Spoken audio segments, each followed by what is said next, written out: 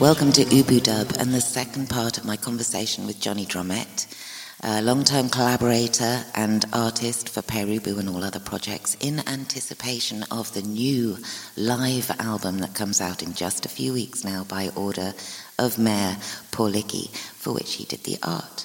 We kick off the conversation talking about the disco house that he and David shared together, where they watched a lot of TV and listened to a lot of music, and therefore I'm choosing the track to kick off proceedings, and it was probably one of the songs they listened to back then, Pere Ubu style, MC5.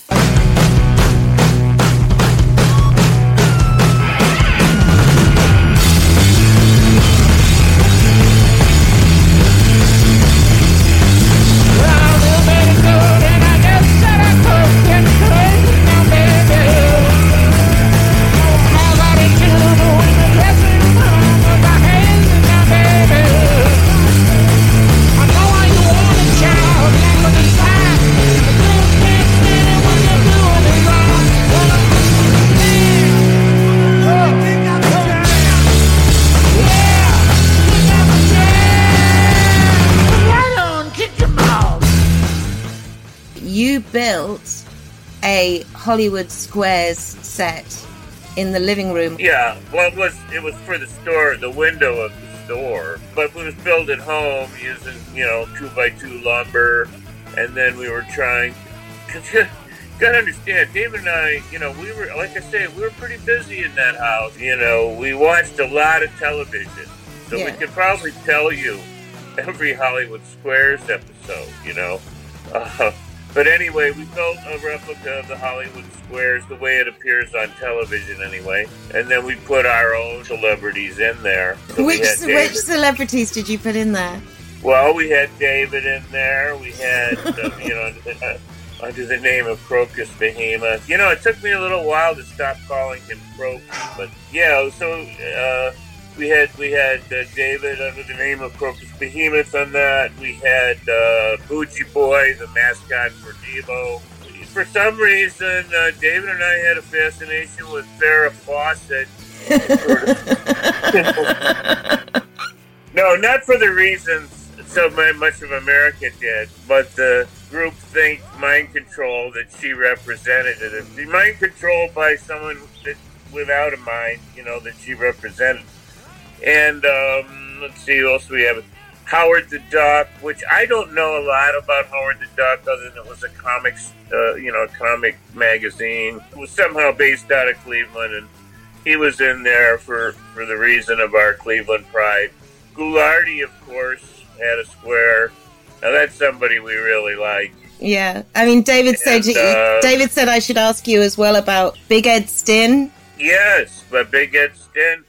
See, again, a lot of television was consumed, but Ed Stinn was he wasn't in the Hollywood Squares. I don't think he merited that, but we used him. We used him in the Drome advertising, because he was a big car dealer. He was big. Yeah. He was a big man, and he had a big car dealership. He sold lots of I don't know if it was Chevys or Fords, or maybe he sold both, but he was doing these commercials with a Cleveland Indian player. I've seen that. It's on YouTube. Yeah. Which, God, the player's name was Mudcat Grant. Now, Mudcat was probably a nickname. I'm sure it was, and one that would not be acceptable today. I remember a Drome ad where we pictured David and I sitting at our dining room table. He was Big Ed, and I was Mudcat Pamet. Because I was sending a message to my ex-girlfriend Pam, who had run off with various people. Eventually, Tom Herman. But and then because Ed used to say, hey, no, if you don't have money to buy a car, come on down. We'll work it out with a credit plan from Ed Stinn. Mudcat Grant for Ed Stinn Chevrolet. We're going to talk to you about the budget lot. What kind of people might be interested in the budget lot? Well, Jim, maybe it's a young person who hasn't established their credit. Maybe it's somebody that has spent their down payment. Maybe it's somebody that just needs a car to go back and forth to work. But we don't care. The only thing we ask is, do you have the down payment? We don't check credit, and we'll finance the balance. All right, if you need some help, if you have bad credit, give Ed Stinn Chevrolet a call. You know, I put Cartoon Balloon over David, which said, you know, are new in town. Other record stores don't believe in you. We do. And I'm on the other side of the frame saying, yeah, Ed, we can lease you a used record. Excellent. Apart from the fact that David did DIY, which I still find incredibly difficult to believe, that must have been so much fun. Well, and again, it raised consciousness for, locally, for how fortunate we are in Cleveland that we've had so many homegrown television personalities, whether we're talking about show hosts, children's show hosts, horror movie show hosts, but even the people in the commercials. Yeah. And it's just a really great part of our culture. This has kind of come full circle with the new album coming out by order of Mayor Paul Hickey. Now, in 1967, the Velvet Underground was touring in Texas, and they happened to stay one night at Motel Dust outside Amarillo. And it just so happens that very same night, Junior Walker and the All-Stars had an off night, and they were staying at the same motel. Now, Lou Reed and Junior, they were sitting there talking. Somebody dashes in and says, George Clinton is playing in town tonight. So they all pile into Junior's Coupe de Ville, and they make it into town and see George Clinton. And they come back to Motel Dust, and this is the song that Lou and Junior write. Huh.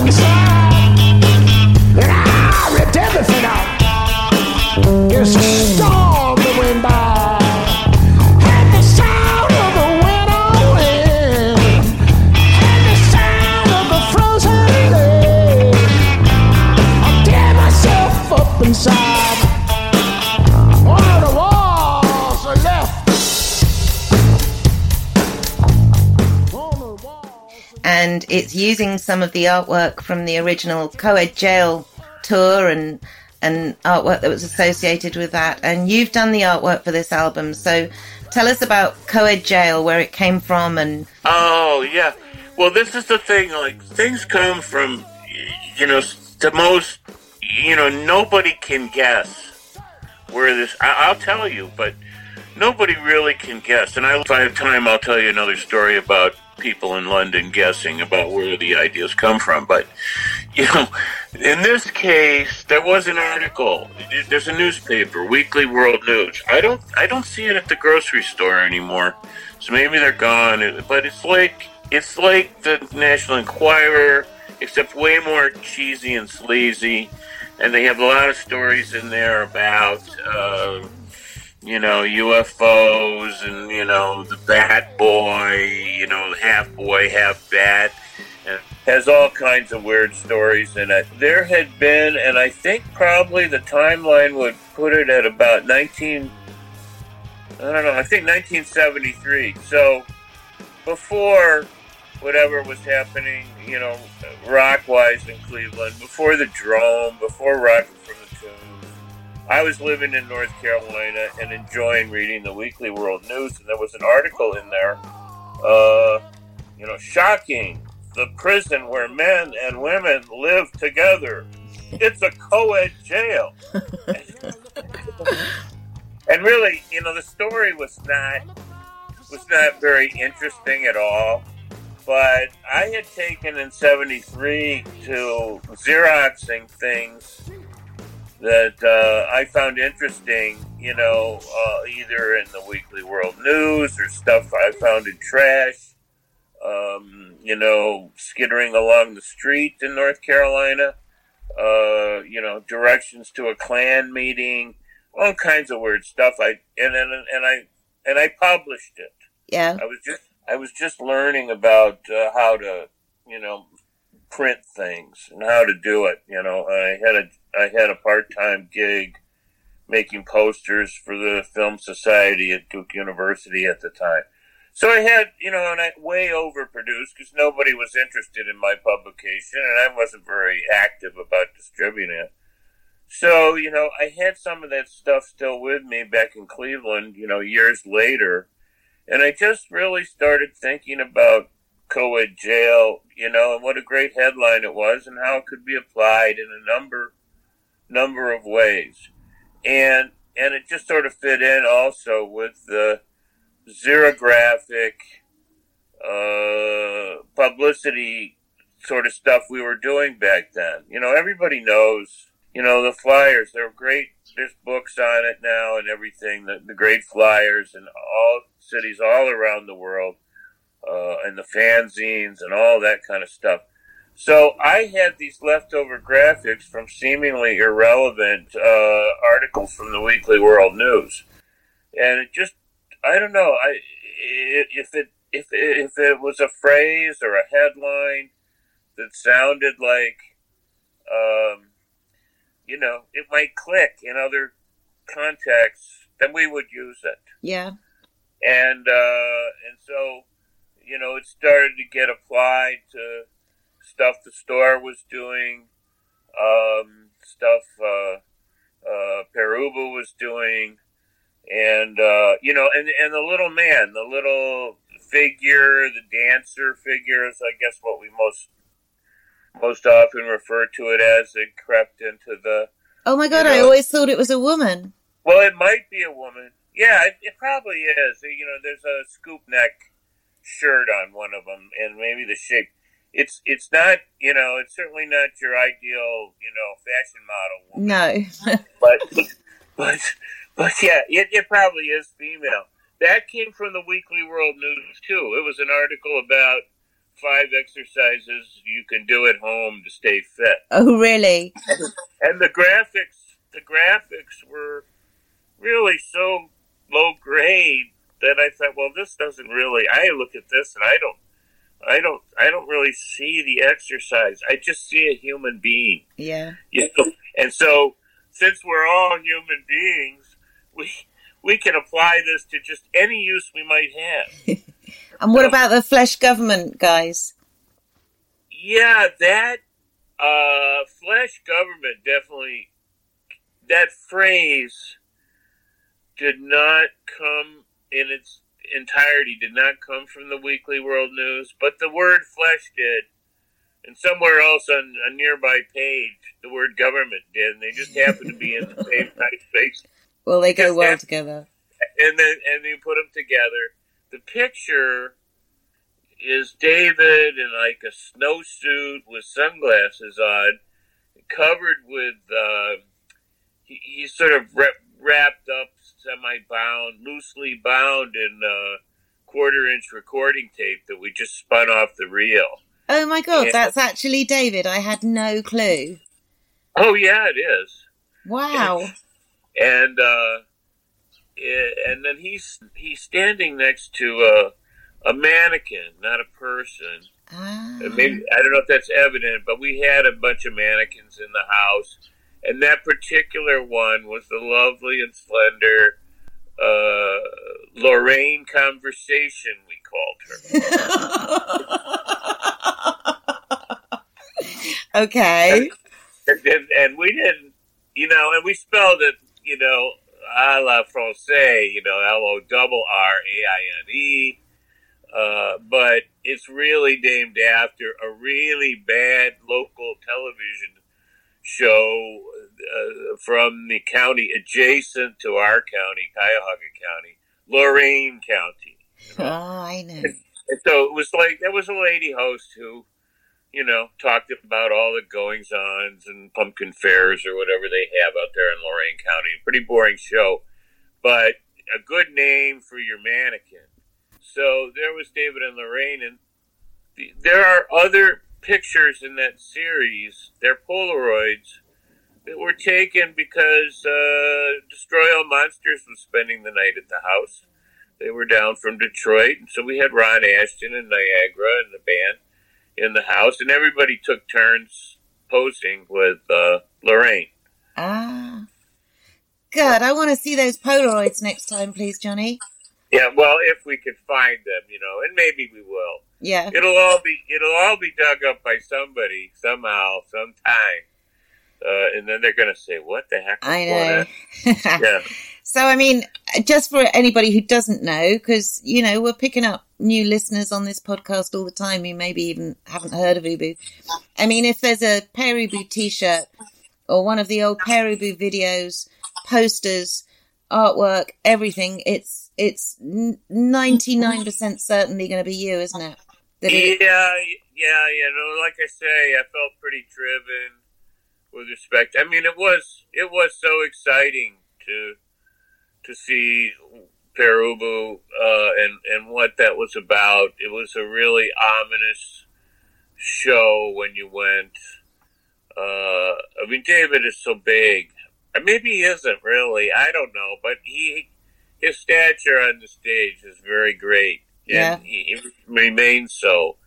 And when he would start to move towards you, on the stage, and I don't mean like out into the audience, just one step would fill you with a certain amount of like, okay, what's he gonna do? Yeah, still does, even from a chair.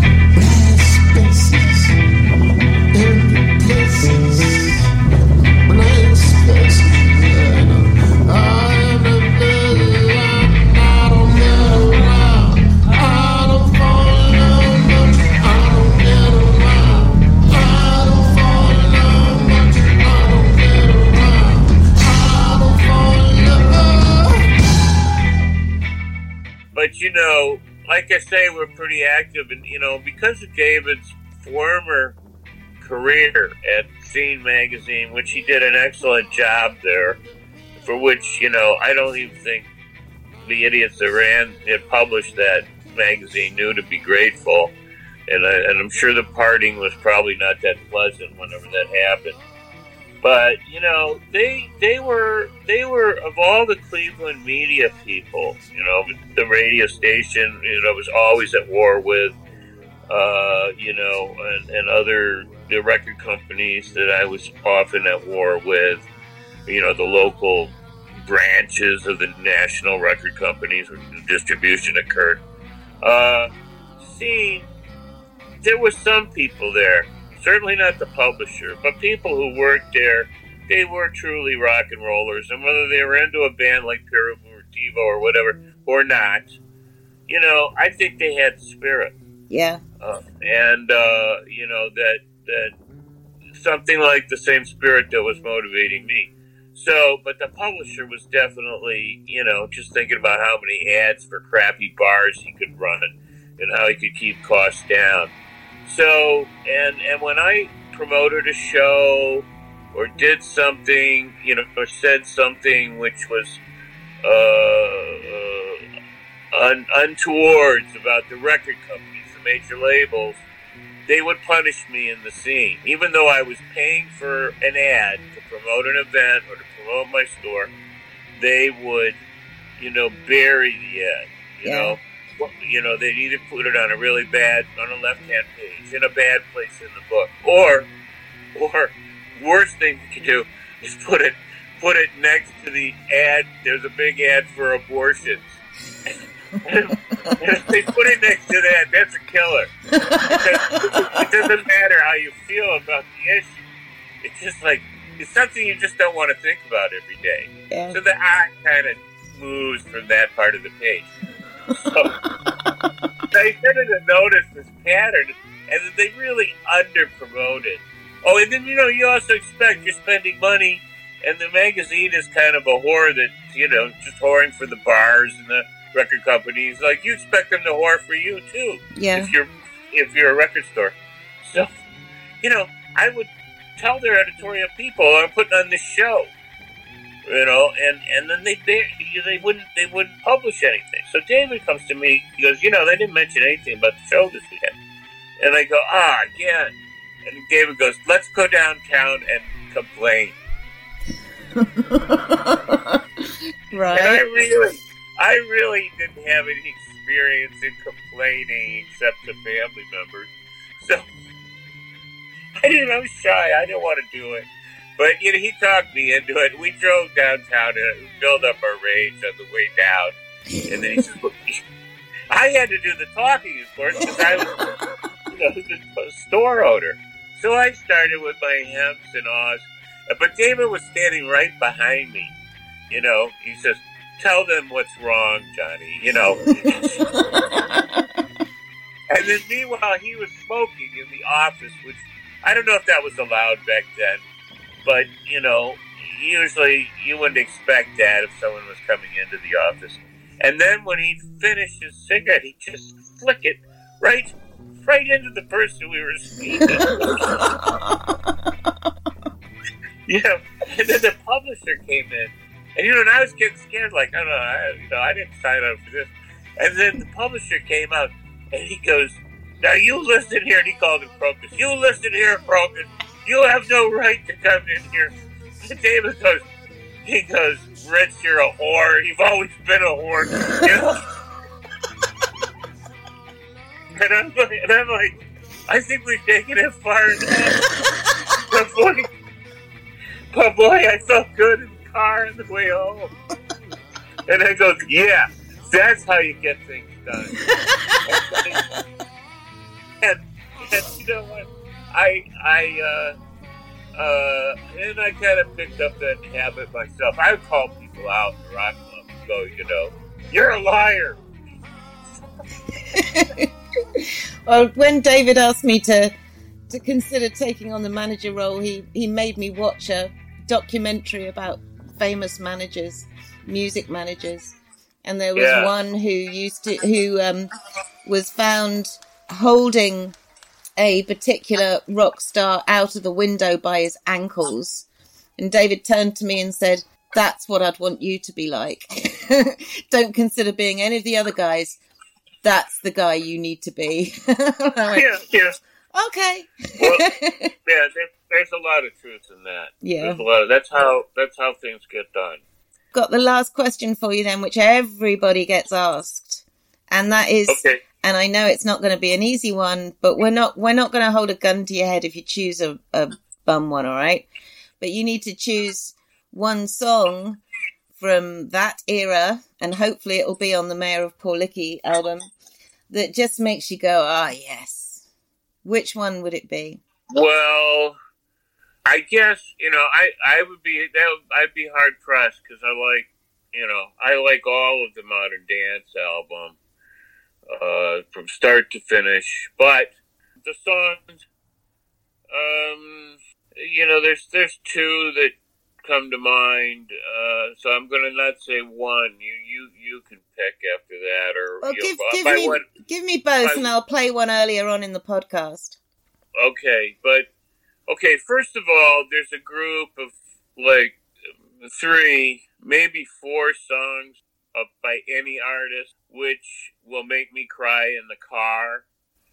And sometimes when I really needed to cry, because, that's not the easiest thing for guys to do, but I know I really need to cry.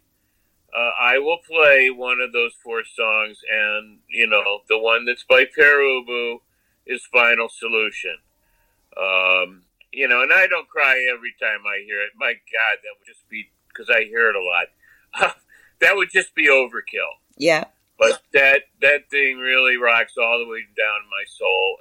The other one that does the same thing, but it's not a crying response, but at all. But it's I feel very empowered by his Heart of Darkness. Yeah. And specifically, I guess it's like, I say empowering. It's somewhere between empowering and enraging. It's just like the line, "I don't see anything that I want," is, fucking great. Because there's a lot of times that's the way it looks. Yet I'm generally a hopeful person. Well, I'm going to sort of wrap this up and say thank you so much. And please, please, please, can we do another podcast with you? Because there's still so many questions. Oh, and believe me, I have the answers. No, I don't know. But yeah, let's do it again. That's great, Johnny.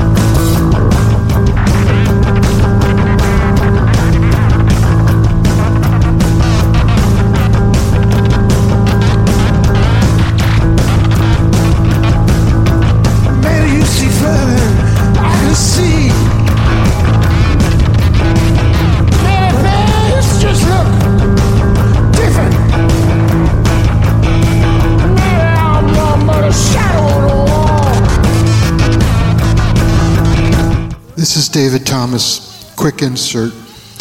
Rich Cabot, the publisher of The Scene, referred to earlier, and I ended up on pretty good terms a couple decades later. We resolved things, and it turned out that Rich had always been very proud of me. And I wrote a tribute to him when he retired, and we would see each other at Ubu shows in the 90s and thousands. And I didn't want to leave that hanging out there. Okay, thank you.